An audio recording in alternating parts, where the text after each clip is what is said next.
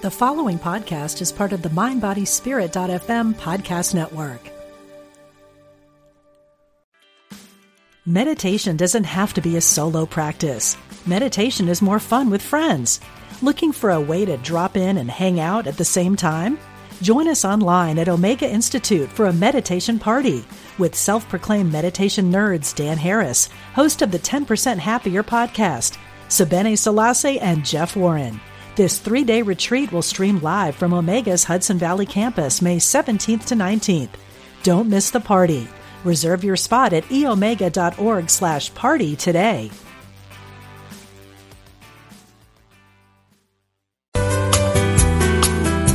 You're listening to Unity Online Radio, the voice of an awakening world.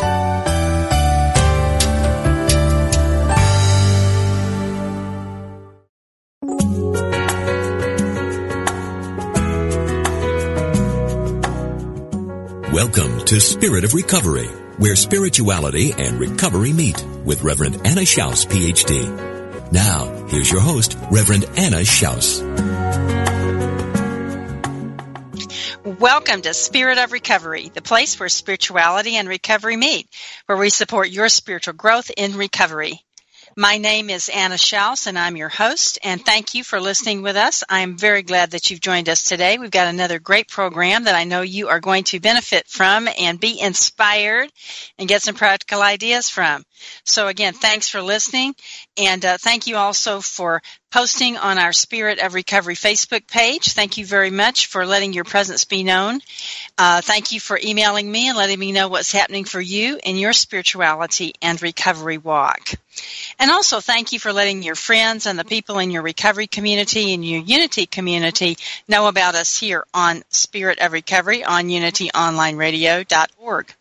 It's great to be broadcasting on the topic of recovery and spirituality right here, and to know that what we're doing here is making a difference for you, that it's inspiring you, touching your life, and supporting you in your recovery process. Every week, we talk about topics that are important to the recovery community with guests who are down to earth, knowledgeable, and innovative. People who are either in recovery themselves or who work with or write for recovering people or people that are on the spiritual path. And my guest today is one of those people that while he is not involved in recovery personally or directly professionally, he is a spiritual teacher, and he has a lot of great experiences in his own overcomings in other areas other than addiction, and he uses his spiritual principles. He'll be sharing that with us today. So you're going to get a lot out of it because whatever it is that we're facing, whatever our challenges are, really in lots of ways that recovery process is the same process, and those spiritual principles are what supports our growth in all areas. So we'll be bringing you again today, as we always do, practical information that you can use and lively discussions that get you thinking. You can listen to Spirit of Recovery in a variety of ways. You can listen live via your computer, via your smart device. You can go to Stitcher.com and download their app and search for Spirit of Recovery. You can listen via iTunes, and if you have an Alexa-enabled device, you can listen that way. You can ask it to play Unity Online Radio, and you'll find Spirit of Recovery there. Also, you can listen on demand. We've got lots of great archived podcasts, so you can go to unityonlineradio.org/program/Spirit of Recovery. Listen at your leisure, and you will find an amazing array of inspiring guests and interesting topics that are tailored to support you in your spiritual growth and recovery. I want you to know that the Spirit of Recovery is a welcoming place, so that if you're a person that's in recovery from any kind of an addiction, if you're the family member or friend of somebody that's got the disease of addiction, or if you're just curious about the process of addiction and recovery, I'm very glad that you're here. You're welcome. We're glad to have your comments and questions on the topic of the day, and very glad you're here. And I always want to make sure that family members and friends know that there is recovery as a family member and friend, and there are 12-step programs or all kinds of supports for families and friends. So families and friends have also their own recovery process, and engaging in it really is transformative. So I also want you to know that if you enjoy what's happening here on Spirit of Recovery and any of the other great programs on unityonlineradio.org, and if you would like to support this nonprofit radio station financially, you can do that. You can text Unity Radio to 72727 from your smartphone, and you can make a one-time or a recurring financial gift. Again, my name is Anna Schaus, and I'm your Spirit of Recovery host.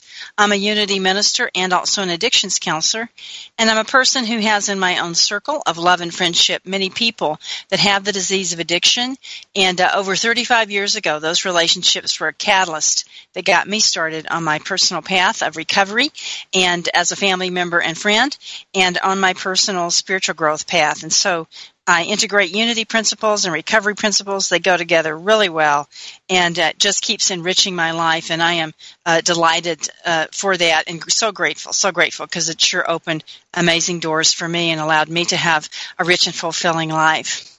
So I'm grateful to have the opportunity to share these ideas about spirituality and recovery with you and to hear what you're experiencing in your walk. Our topic today is limiting beliefs. You don't need them. You know, recovery opens the door for us to grow into who we truly are. We're no longer held back by the disease of addiction or the family disease of addiction, and we have the opportunity in recovery to express our innate talents and potential. And if we're going to realize that potential, we're going to have to do some work, and that means that we're called to face up to and release old limiting beliefs about ourselves. My guest today is Greg Franklin, and he knows a lot about this. Again, as I said, he is not personally or professionally directly involved in addiction and recovery, and yet he is definitely a spiritual teacher and lives and teaches spiritual principles, and he'll be sharing with us about his overcomings and the ways that he's let go of limited beliefs and continues. It's a lifelong process. But my guest, Greg Franklin, is a leader in business. He's a spiritual teacher, and he has, by incorporating spiritual principles into his daily life, he has had business success that surpassed his expectations. Greg is a graduate of Morehouse College, and he's a 2-time class president there. Currently, he is enrolled in ministerial studies at the Hillside International Truth Center, which is under the leadership of Bishop Dr. Barbara Lewis King, and it is a premier New Thought, very similar to Unity. We share these spiritual principles. It's a premier church and ministerial institution, so we're just delighted to know that Greg is enrolled there and pursuing that. Greg also studied at Unity, and he, in the past, served on the board of Unity Palo Alto Community Church. With the volatile race relationships in our country, Greg, as an African-American man, has as his mission showing up as the face of love, bringing spirituality to people of all colors, gender identifications, and sexual orientations. And you can learn more about Greg. You can go to his Facebook page, visit Greg Franklin Speaks, and he has there an inspirational blog and posts great information that can really support you. So, Greg, welcome to Spirit of Recovery. Thank you very much. Thank you for that very kind introduction. You're welcome, and just so glad that you're here. And glad to be here. Good deal. You know, it's great. You've got a lot of inspiring ideas there on your Facebook page, and one of them is that you wrote a brief inspirational piece on this idea of limiting beliefs and letting go of them. So tell us a little bit about that. What are some of the ways that you got interested in letting go of limiting beliefs? Why does that matter to you, Greg? Well, in your introduction, you talked about I'm not formally involved in a 12-step program like alcoholism or drugism, but I think racism is one of the isms that needs to be overcome. It's in the forefront today, and it really holds a lot of people back from their true potential. And I can definitely share that because I was one of those individuals who felt that I would never accomplish my life's dreams because of my color. Mm-hmm. Mm-hmm. And you grew up in the heartland. You grew up in Wichita, Kansas. Yes. And yes. So, wow, who knows, huh? And Wichita's a great place. I like Wichita. I've lived in Kansas, not in Wichita, but it's a great place, not putting it down. But I'm guessing that there were probably some attitudes and barriers there that were not facilitative for an African-American person. Yes. I did grow up in Wichita, and it was actually a great place to grow up. I was bused across town in the midst of segregation. I had gone to an all African-American or all black elementary school, and, I stayed in my neighborhood. But then in junior high, I was bused across town, and it was a great opportunity for me to be a minority. I'd say the school was about 1,500, and there were probably about 200 African-Americans. So it gave me a great opportunity to interact with, my Caucasian peers, my Hispanic peers, my Asian peers, and learn more about their culture. But the real beauty of this for me is growing up in a loving household. My mom was a special ed teacher, and she always spoke of love. And since she was a teacher, she was always pushing our family, it was 7 of us, to be the best that we could be. And my dad had a career with Boeing, and Boeing has a military facility in Wichita. And when Boeing would lay off in the summertime, he would be around the house for 3-4 months without work. And that was such a difficult period for us because, he'd wake up at 6 o'clock in the morning and we're out of school and, get up, cut the grass, I cut it yesterday, we'll cut it again. And he was very active at the church. And I was kind of his, I guess I could say his kid of choice. We used to go to church on Saturdays and cut the church grounds. And, I was cutting the grass and he had the trimmer. And, he'd always put out fresh flowers and make the church look very appealing on Sunday mornings. And I learned a lot from him on that. When, the church gave, me the check for cutting the grass, he would always tell me to put that in the offering plate. And I go, wait a minute, I did the work. He said, son, you can never give enough back to God. And if you learn this lesson early, you'll always be blessed. So,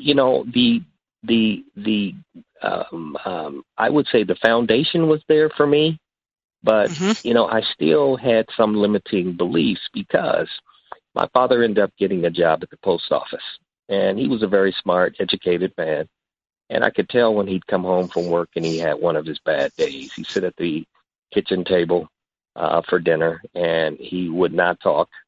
And my mother would politely try to get him to talk about his day.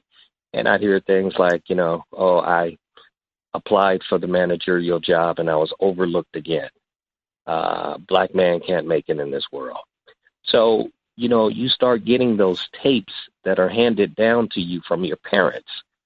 And while my mother was always saying, sky's the limit, you can do what you want to do, I'd hear my father say these kinds of things, and I'd see him sometimes running on anger. I was kind of torn in there. There was, 50% of me believed that I could be the best I could be, but the other side was, oh, well, look at corporate America. How many black CEOs do you see? Look at the president of the United States. There's never been a black one until Barack Obama. So that's what I grew up with. And, I remember I was at the mall with my mom, and we ran into our, some friends from the church, and we stopped, and my mom said to our friends, oh, Johnny sure has grown. Oh, my God, what a handsome young man. What do you want to be when you grow up? He said, I want to be an attorney. And she said, oh, great. And she said, I'm sure you'll be, make a good one. So his mom looked at me and said, Greg, what do you want to be when you grow up? And I said, President of the United States. And they both just cracked up. I mean, laughed out loud. And the mom said, Barbara, you haven't told Greg yet that he's black? That's something that he will never achieve. And my mother looked at her without hesitation and said, Greg will make a wonderful president. And while I, sometimes say to myself, Barack got my job, I did end up getting an internship with Senator Bob Dole from Kansas. And it was just great being on the Hill to have that experience. But again, still having those inclinations of being limited, and I could only go but so far. But after that political experience, I fell back on my finance degree, ended up in Chicago. Was doing commercial lending. I remember I prepared a loan for a construction company, and I did all the work. My manager reviewed it.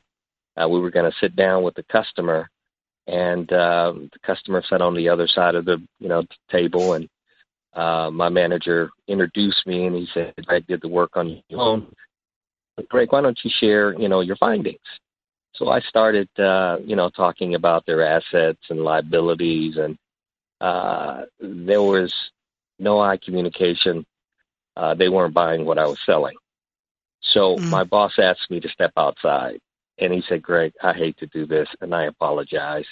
Would you mind giving me your notes? And I said, why? He said, he's not buying it from you, man. I'm terribly sorry. He's just not going to buy it from you. Wow. So that was a hard pill for me to swallow. I went back to the office, and he called me in. He said, man, this is, Greg, I wish I could wave a magic wand and make all of this racism go away, because you're a good kid. You're a good guy. But there's just some people in the world that are not, ready for African Americans in certain positions. So I decided that banking wasn't for me. And one of my customers was then American Hospital Supply, which is now Baxter. And long story short, I ended up going to American and got into medical sales. And through a series of events, I ended up moving with them to the West Coast. And I landed in San Francisco as a district manager. And growing up in the Midwest, San Francisco was just, it was eye-opening for me. It was a city that everybody got along. I mean, I saw gay couples walking down the street, kissing each other. I saw men holding hands. I saw women holding hands, interracial couples. And I had never witnessed anything like that before, but people got along so well. Mm-hmm. And I was on a sales call, and I was in Berkeley, and the ICU manager said, Greg, I really want to see you, but we've just admitted a new patient. Can you give me about a half hour to 45 minutes? She said, walk down Berkeley Boulevard. There's plenty of eclectic shops and bookstores. So I did. And I was drawn into this bookstore by the incense. And there was a little guru guy, he had on his robe. And when I walked in, he said, how can I help you? I said, I'm looking for some books on sales. And he said, we don't have any books in here on sales. I said, okay. He said, what are you trying to create? I said, more sales. And he said, with more sales, you'll get what? I said, more money. And with more money, you'll get what? I said, better vacations with my family. And, and I'm looking at him like, why is he asking me all these kind of questions? So he said, I have the perfect book for you. And it was wall-to-wall books. And he walked over and put his finger on this book and pulled it out. And the name of that book was The Dynamic Laws of Prosperity by Catherine Ponder. And that set my start into the unity movement. I read that book front to back at least 3 times. And it had such a dramatic effect on my life that I went to Palm Desert to meet Catherine Ponder. Because at the end of, she talked about, she lived in the desert and, she was a member of the Unity Church in Palm Desert. So Easter weekend, I asked the family, my wife and 2 kids, 2 sons, I said, how would you guys like to go to Palm Springs for the weekend? They were like, yeah. But I didn't tell them I had an ulterior motive. So I said, well, take some church clothes for Sunday. And we hung out by the pool on Saturday. And Sunday, I said, let's go to church. And they were like, well, okay. So I went to the Unity Church, very nice service. It was my first time ever being a part of a Unity service. And after the service was over, the minister came over and said, hi, you new in town, obviously? I said, yes, we were in from San Francisco. I came and I was hoping to meet Catherine Ponder. And she laughed and she said, she comes on occasion. But if she was here, she's got this big yellow Rolls Royce. And I said, oh my God. So she's really into prosperity. She said, oh my God, she really is. So I told her about my, my adventure, reading the book, and I was on a new discovery. And she said, where do you live? And I said, well, I'm on the peninsula. I live in San Francisco. And I'm in San Mateo. And she said, well, there is an excellent Unity Church in Palo Alto. I don't know how far that is away. And I said, oh, geez, about 15, 20 minutes. Wow. So she said, Unity Palo Alto, and his name is Reverend Stan Hampson.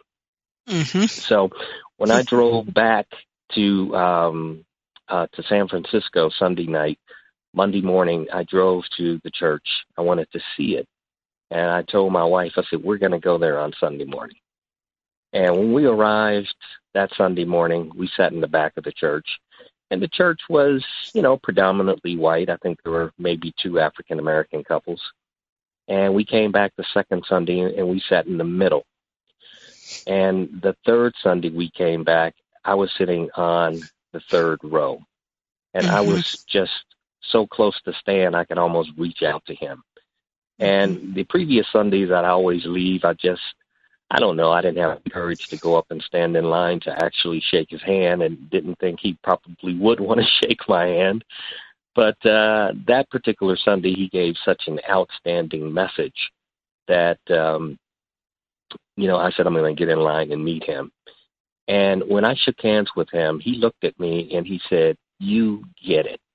He said, I've been doing this for 20 years, and I can tell you sit on my every word. He said, you're a minister. I said, no, I'm a salesperson. You got me confused with somebody else.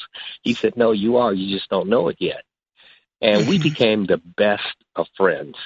And I started off as director of finance, then I went to vice president, and then I became president of the board. And we went through some very challenging times, and Stan just threw me the ball, and he said, Greg, go for it.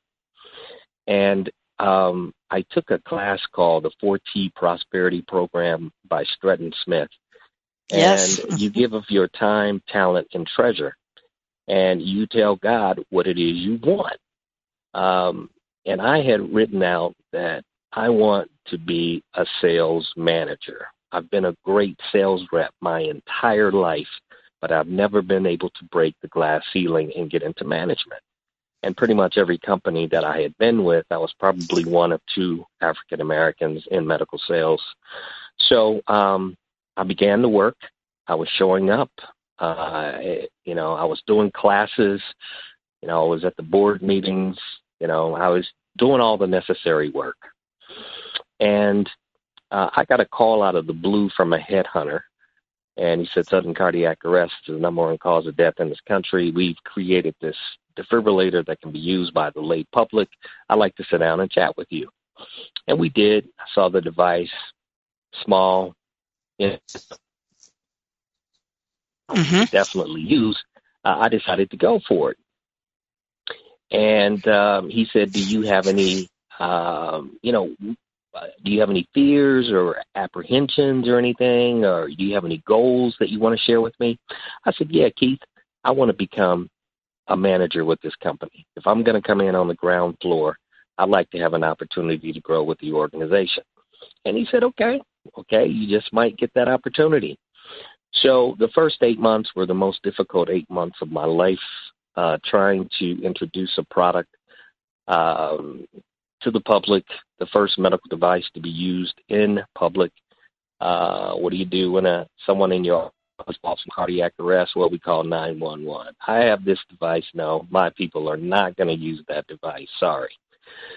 So anyway, long story short, we had gotten a lead with American Airlines. The 3 sales reps, we flew in. He said, put on your sincere blue suit. Let's make this presentation. And American agreed to become the first airline to incorporate AEDs on their planes. And that gave us a big influx of cash. We were on the front page of USA Today like a week later. And we were growing. So Keith said, okay, it's time to start building the organization. So he went to the East first and selected the Eastern region manager. I said, okay. Then he went to the Midwest and hired the Midwest regional manager. And then lastly, he came to me. And I'm thinking, okay, why was I last? I was the first hired, and now I'm the last one being interviewed. All of these thoughts are, kind of going in my mind, and I'm quickly going back to those old tapes. But I had done the work, but I said I'm not going to go there. So Keith ended up interviewing some other candidates, which really irritated me. And he had hired a guy, and he had not sold anything. He'd only been with the company for a month. And Keith called me and said he had made his decision and he was going to go with the other candidate. And I was totally blown away. I'm saying, this guy never sold anything. He's only been here a month. I've been here, a year and 3 months. So I called Stan and he said, hey, Greg, I don't know what to say. So I spoke to his wife. And she said, Greg, stay in the question. I don't think God is through with you yet on this one. Stay in the question. So I flew to San Diego the next day. We had a regional meeting. We were going to, Keith was going to introduce the new manager. And when I landed in San Diego at the airport, one of my peers from New Mexico, she was there, and she was waiting for her bags. And here we go, the chatter. I can't even believe you even applied for that job. Why do you do stuff like that? I was with you at the last company. You tried management. Get it over it. It's not going to happen for you. Is there anybody in the company that looks like you? And I'm thinking to myself, God, please, I don't want to hear this all the way to the hotel. So the belt stopped, got my bags. Hers weren't there. So I said, I'll tell you what, I'll see you at the hotel. And I took off. And when I got to the hotel, there was another rep. And he just literally broke out laughing. As a matter of fact, I had recommended him to the job. We had been friends for like the last 12 years, and we had worked together on a previous job. And he said, Greg, you don't have the protocol they're looking for. Your dad works at the post office. You're not management material. I don't know why you even keep going down that road. But, I said, you know what? I am going to stay in the question. I am not going to let this disturb my peace. So I got into the room. Keith introduced the new manager to the group, and it was kind of awkward. And I could tell he was a little uncomfortable. So to open the meeting, he said, I'm going to ask the group for best practices. If you have anything to share about your successes in the field, please share it with the rest of the team. Nobody raised their hand. So I raised mine, and I started talking to him about what I was doing and how I'd, gone through the ups and the downs in the territory, and talked about the great sales that I did have. And on our break, when I went to the men's room, my friend from L.A. came in right next to me and urinal right next to me. And he said, man, I don't get you, dude. Dude just took your job and you volunteering information. How stupid can you be? And, that was very hurtful. It was very hurtful. But I was determined that I was not going to go back to that state of mind. And when we went to lunch, everybody ran to get a seat. Mike was seat next to him. The new manager was the only one open. Sat next to him and chatted with him. He told me about his kids. He had 2 boys. I had 2 boys. We had things in common. And, I said, he's really not a bad guy at all. He's, nice guy, just hadn't sold anything, but he's a nice guy. So one of my peers walked by and she said, Greg, I don't know what you're on or what you're doing, but everybody's watching your reaction. Keep it up, man. You're making me proud. So that was a big push to get me through the afternoon. And at the end of the day, we went to the dinner, and we're sitting out, nice, beautiful oceanfront restaurant, looking out over the ocean. And again, everybody's running to the table, and I get the last seat, and it's next to the VP who gave the job to the other guy. And I took my seat, and I immediately went to the men's room, opened the door in the John. Now, keep in mind, everybody sitting on the John ain't taking care of business that way. I was in there, and I was talking to God. I said, okay, look, I did the work. I was president of the board. I'm tithing. I'm giving up my time, talent, and treasure. What happened? I mean, how did this happen to me? I'm really confused.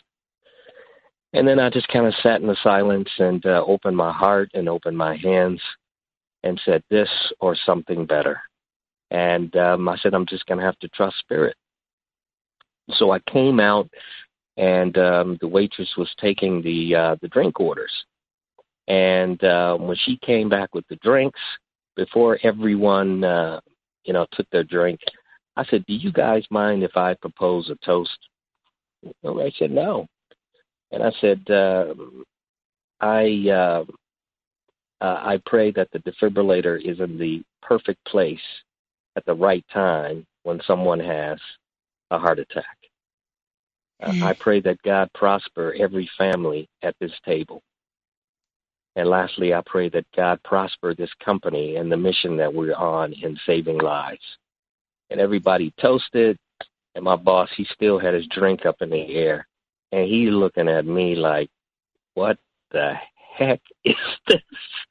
I mean, he must have had it up for, it felt like 30 minutes. It's probably about 10 seconds, but it just felt that way because he just held his glass and he just kept looking at me, like, what's up with this kid? So I was so glad for that night to end. I got back to the room. I packed my bags. I took the first flight out. I was out at 7. My flight was at 7. I left the hotel at 5. I just didn't want to see anyone. I got upgraded to first class. The young lady said, you look like you have had a tough week. Let me upgrade you. So, I flew back to San Francisco, and, when the plane was starting to land, I took out a piece of paper in my notebook, and I just wrote out my feelings and my letter to God, and I put it in the seat back pocket. And I said, whoever cleans this plane is going to get an earful from me. And, I said, I'm going to leave it here on the plane. I'm going to go home and spend the weekend with my family.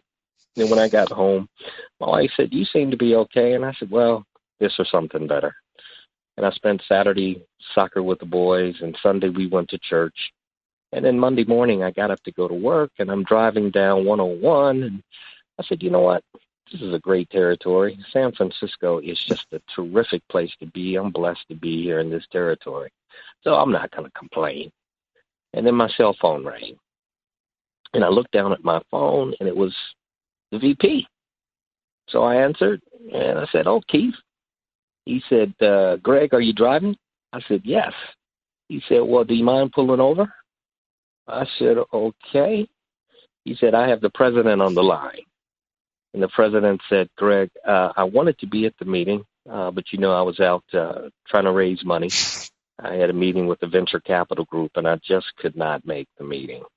He said, but when Keith told me how you responded when the news was not in your favor, I said to Keith, this is the guy that I want running my organization. We had a conference over the weekend, and we've decided that we'd like to offer you the job of Western Region Sales Manager. Will you accept the position? I was lost for words. I mean, I freaked out. So by me staying in my truth, not going to the gutter, not going to racism, I didn't get it because I was black. I didn't get it because my father was not a manager. I didn't get it because African Americans don't belong in the corporate world. I stayed with my truth, and God came through for me. And ever since then, it's been a magical journey for me. As long as I stay focused on the principles, God does the work. That's beautiful. That's a powerful story. We're going to take our break. It's time for our break, and we're going to come back and reflect on that some more. Thank you for doing what you did. Thank you for living your principles, and I know you still live them. And thanks for sharing that story with us, Greg. It is powerful. Listeners, I know you're inspired with this. Stay with us. We're going to take a brief break. We'll be right back. And I'll keep going in my conversation here with my guest, Greg Franklin, a business and spiritual leader. And you can learn more about him. Go on Facebook, Greg Franklin Speaks, and you can learn more about him. So stay with us. We'll be right back on Spirit of Recovery.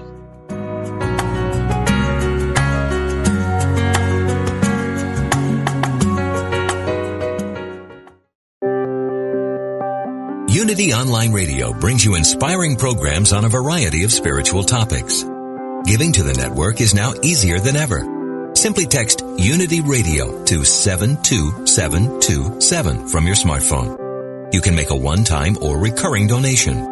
Your gifts help us offer enriching spiritual programs that reach listeners around the world. Text Unity Radio to 72727. Thank you for your support.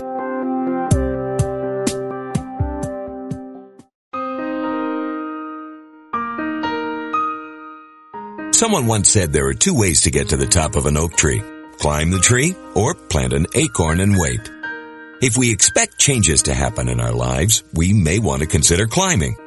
Plus, changes needn't be monumental. Sometimes it's as easy as an attitude shift. Life is what we bring to it. Do you have a job that seems less than exciting? When you walk through the door, bring joy with you. Life looks better when viewed through a positive attitude. Are you facing a health challenge or surgery? Get rid of your fears by focusing instead on Spirit working in and through you.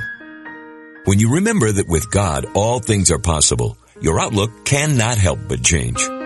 Today, wherever you go, whatever you face, do so with joyous expectations. Release your inner splendor and allow the light and love of God to guide your way. This mindful moment is brought to you by Daily Word magazine. Finding time for the positive reminders in Daily Word is easy with the digital edition, perfect for smartphones and readers on the go. Give it a test run with our 30-day free trial offer. Learn more at unityonlineradio.org/dailyword.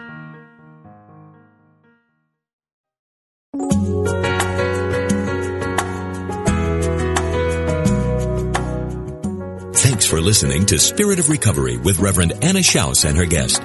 If you have a question or comment or experience with today's topic that you'd like to share, call us now at 888-55-UNITY.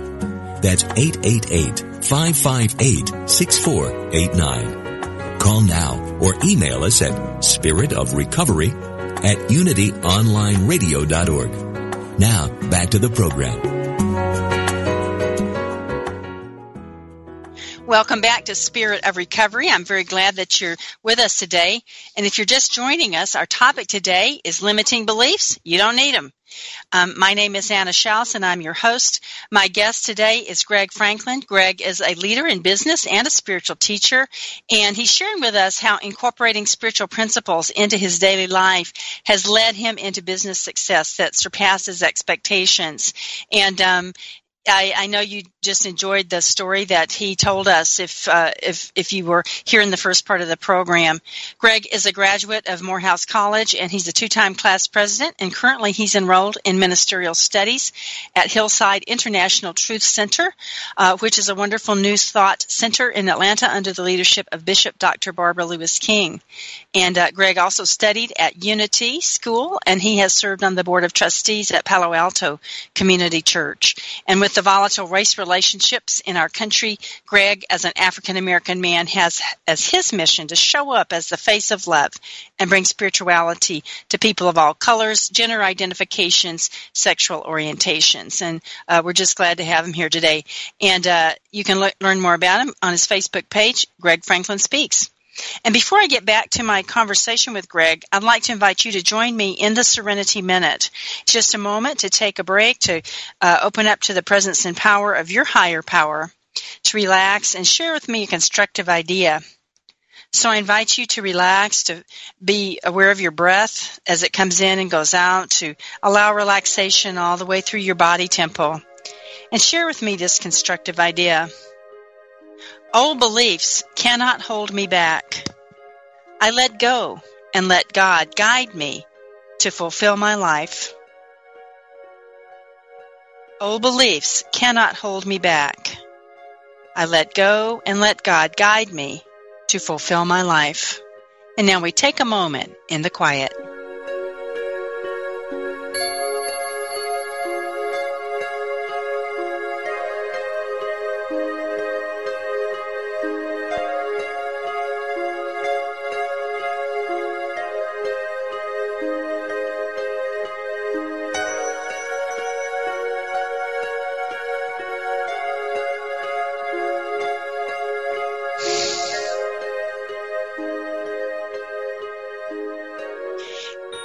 Thank you, friends, for joining me in the Serenity Minute, and I trust that was an opportunity for you to relax, to let go, to let God, and open your mind and your heart to your own experience of your higher power as you understand it.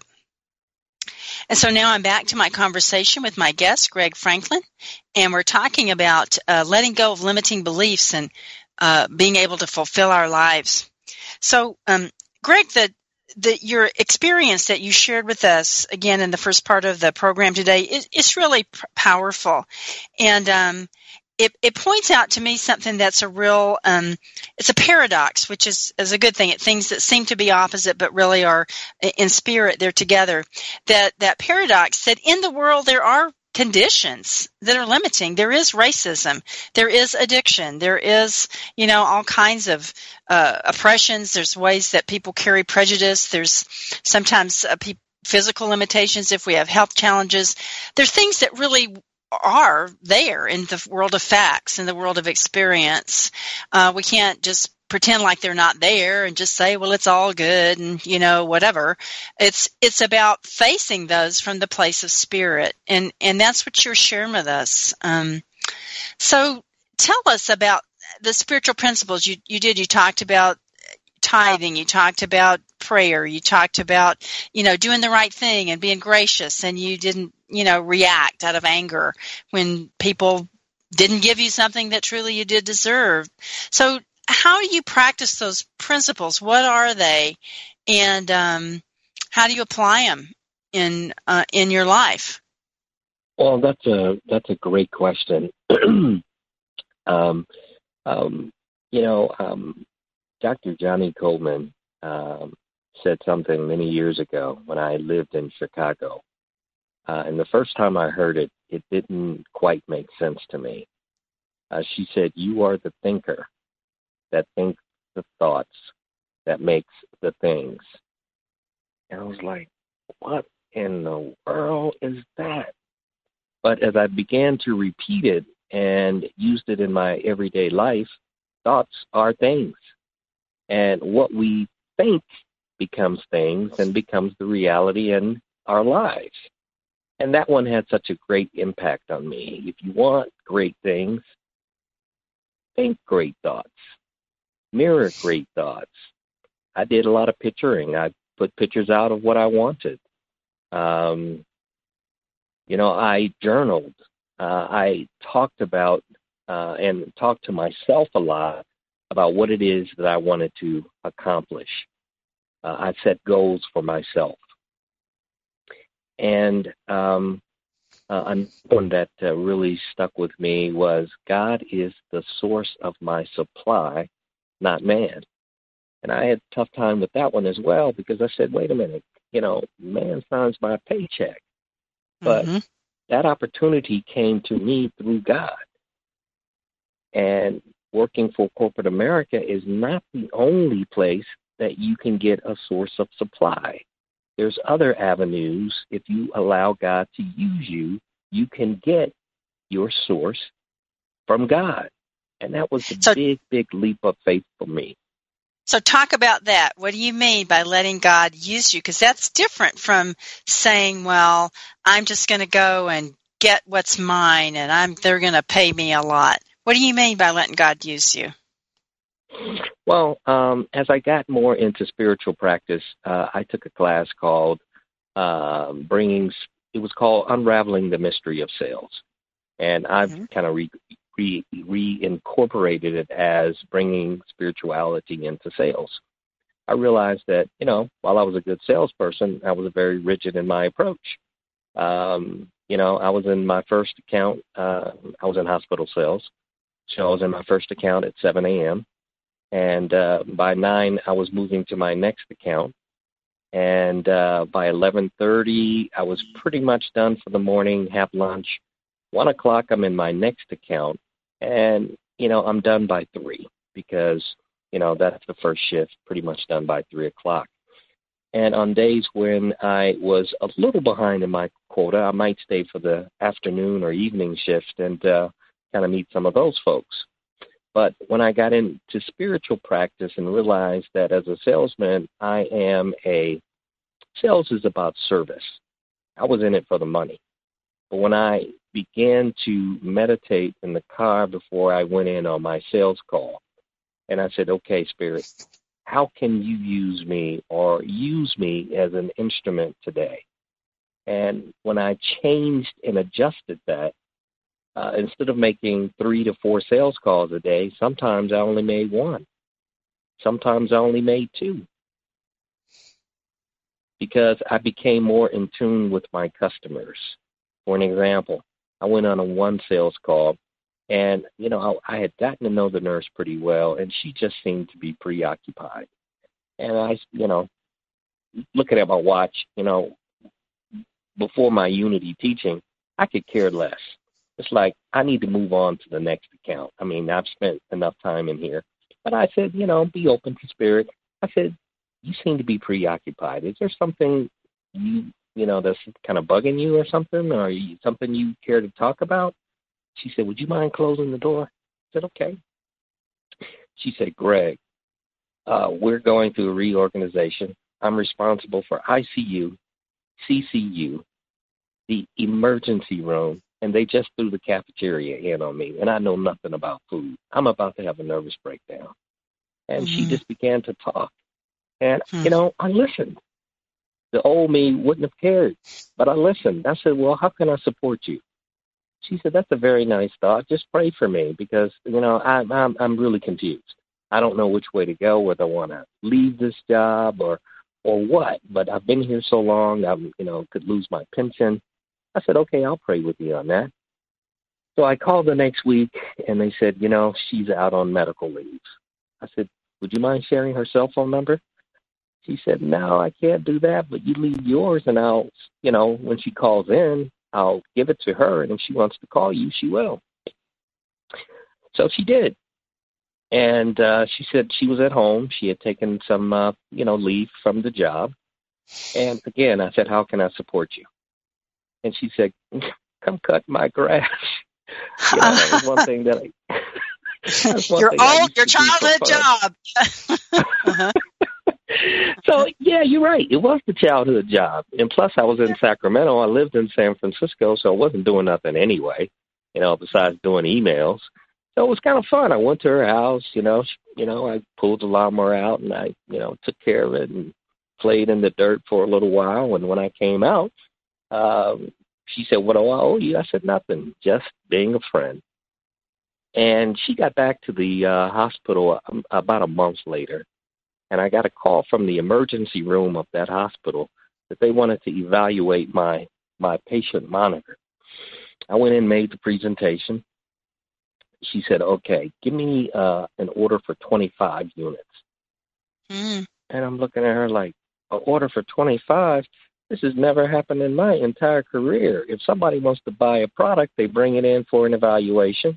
They generally evaluate it for 2 weeks to a month. You got to do all this training with all the nurses to make sure they know how to use it. You got to make sure the doctors know how to use it. And I'm getting a purchase order on the same day." So I went downstairs. They gave me I'm walking down the hall going, I was just going to say, "What the heck? You just got $250,000 out of the blue." And something kept saying to me, "ICU, CCU, emergency room, cafeteria." So I walked upstairs, I went to her office, and I had this PO in my hand. And I said, "You know anything about this?" She said, "That's our little secret. Thanks for being a friend." If I had not stepped out of my rigidness and been open to spirit and being of service, that opportunity would have never happened for me. It's like you were thinking about what you could give instead of what you could get. That's the paradox, isn't it? How can I give? Yes. How can I be a real person? And that opens those channels. Wow. Well, tell us another one. We got a few more minutes, but tell us another one. Oh, maybe a briefer one. Sure. I had an account. It was actually a military account, and it was huge. And we didn't have any products in there. And I decided, this might be an account that, I might want to spend some time in. So I got the endoscopy department, and I think I started off with 10 units in there. And typically after we sell a product, we have to do the training. And I did the in-service, the training, and half the group caught on right away and the other half didn't. So the manager calls me up. She says, "Greg, can you come back and do another round?" And I said, "Sure." I typically do 2 rounds, and I don't complain. But then she called me the third time. And typically with sales guys, we're in it to make money. Now, I've trained your people twice. If they didn't get it the first and the second time, it's really on you. I'll leave an in-service video. They watch that at their leisure. I'll buy some popcorn or something, but I'm not coming back for the third. But I came back for the third, and I was very patient. And I designated one young lady to kind of be my trainer. I gave her a Starbucks card. I said, when you see folks that don't seem to know what's going on, you're welcome to call me, but if you want to jump in and help. And she did a great job, and I got a call from the purchase department that there was a med-surg floor that were looking for monitors. And when I went to that department, I showed my brochure, and she said, "That won't be necessary. Give me 25 units. And I looked at her, and I'm like, she said, "You got glowing reviews from the endoscopy department. They said you are terrific. You're very patient, and that's what we're looking for. Oh, when can you deliver the products, and when can you start training?" And I'm going, slow down, give people service, be attentive to their needs. You end up getting, let's just say Spirit exceeded my wildest expectations. That year was my best year in medical sales. I blew my number. I was rep of the year. That's powerful. It's so true, and that's true for any human being that we want to grow spiritually, and it's so true for people in recovery, because addiction is such a self-centered disease, and whether family member or whatever, family members that it looks a little different, but it's still the same thing. We all worried about survival. So it shifts it when we start thinking about what can I get, and instead think what you're saying, how can I be attentive? How can I be of true service to this human being? What does this soul need? And wow, because people feel it, that everybody wants to be cared about in a genuine way, not just seen as a mark, or a target. Yes. Yes. Mm-hmm. And once I got that down and was able to practice that in my territory, I developed a real good name for myself. And, friend to another friend, when they have their nurses meetings and 5 or 6, 7 hospitals get together, oh, you got to call this guy. He's really good. So it really helped. And I continued to read and continued my discovery. And there was one story that I read that really stuck with me. And this guy had a donut shop, and he was very successful. And people would come in for a dozen donuts in the morning before work, and he'd always give them 13 donuts instead of 12. And he said, okay, this is your 13th. Which one would you like? This one's for you. And his business grew because he gave an extra donut. And he said by the end of the day, he had probably given away a couple dozen free donuts, but he didn't look at it that way. He looked at how his business had grown, how people came in looking for that extra, that 13th donut. That's the one I'm going to keep for myself. So I learned that you can't beat God-given. If you give of your time, your talent, and your treasure, and you're sincere with it, it comes back to you in rich and wondrous ways. And as Stretton Smith always says, out of the blue. That's true.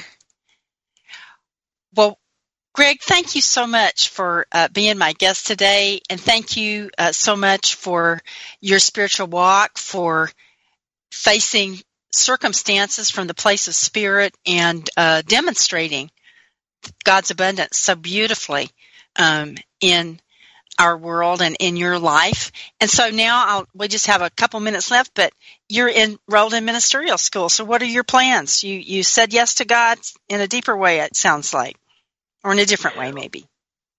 Well, at this point, I am I like to call myself a traveling evangelist, a guest speaker. And I'd like to speak across the country and tell my story and that type of thing, and show up as an African-American in the face of love and light. And after the ministerial school is over, then we'll have to decide what to do next. Do I take on a church? And if so, where?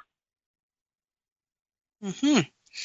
All right. So I know you're being guided, and you are sure a blessing, and your presence is a great light, and is, as you say, is shining in this world. We need it big time, especially right now, and you're doing the deal. So thank you for being you and for trusting God.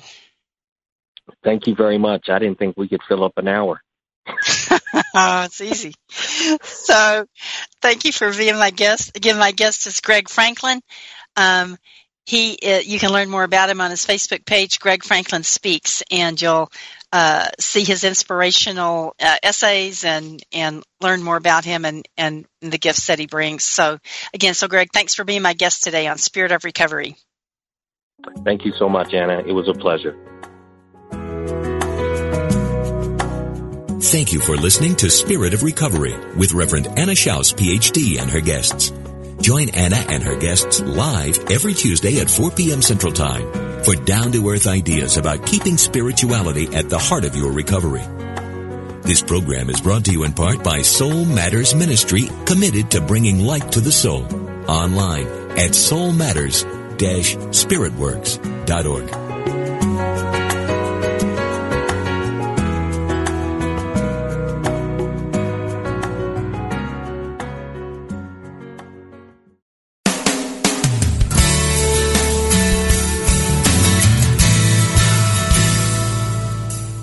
Do you experience the peace and joy promised by A Course in Miracles? Or are you still struggling to truly live your beliefs from moment to moment? Let Reverend Jennifer Hadley help you focus on your intent to be the love, be the peace, through practical application by walking your talk.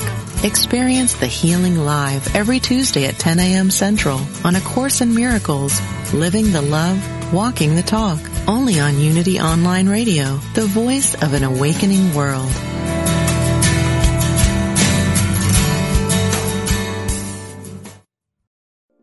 We spend a third of our lives sleeping and dreaming, yet most of us have no idea what goes on during that time. I'm Kelly Sullivan Walden, and as a dream expert and best-selling author, I'm here to empower you to mine the gold from your nighttime dreams. Join me on the Kelly Sullivan Walden Show, part of the MindBodySpirit.fm podcast network, available wherever you get your podcasts. Until we meet again, don't take your dreams lying down.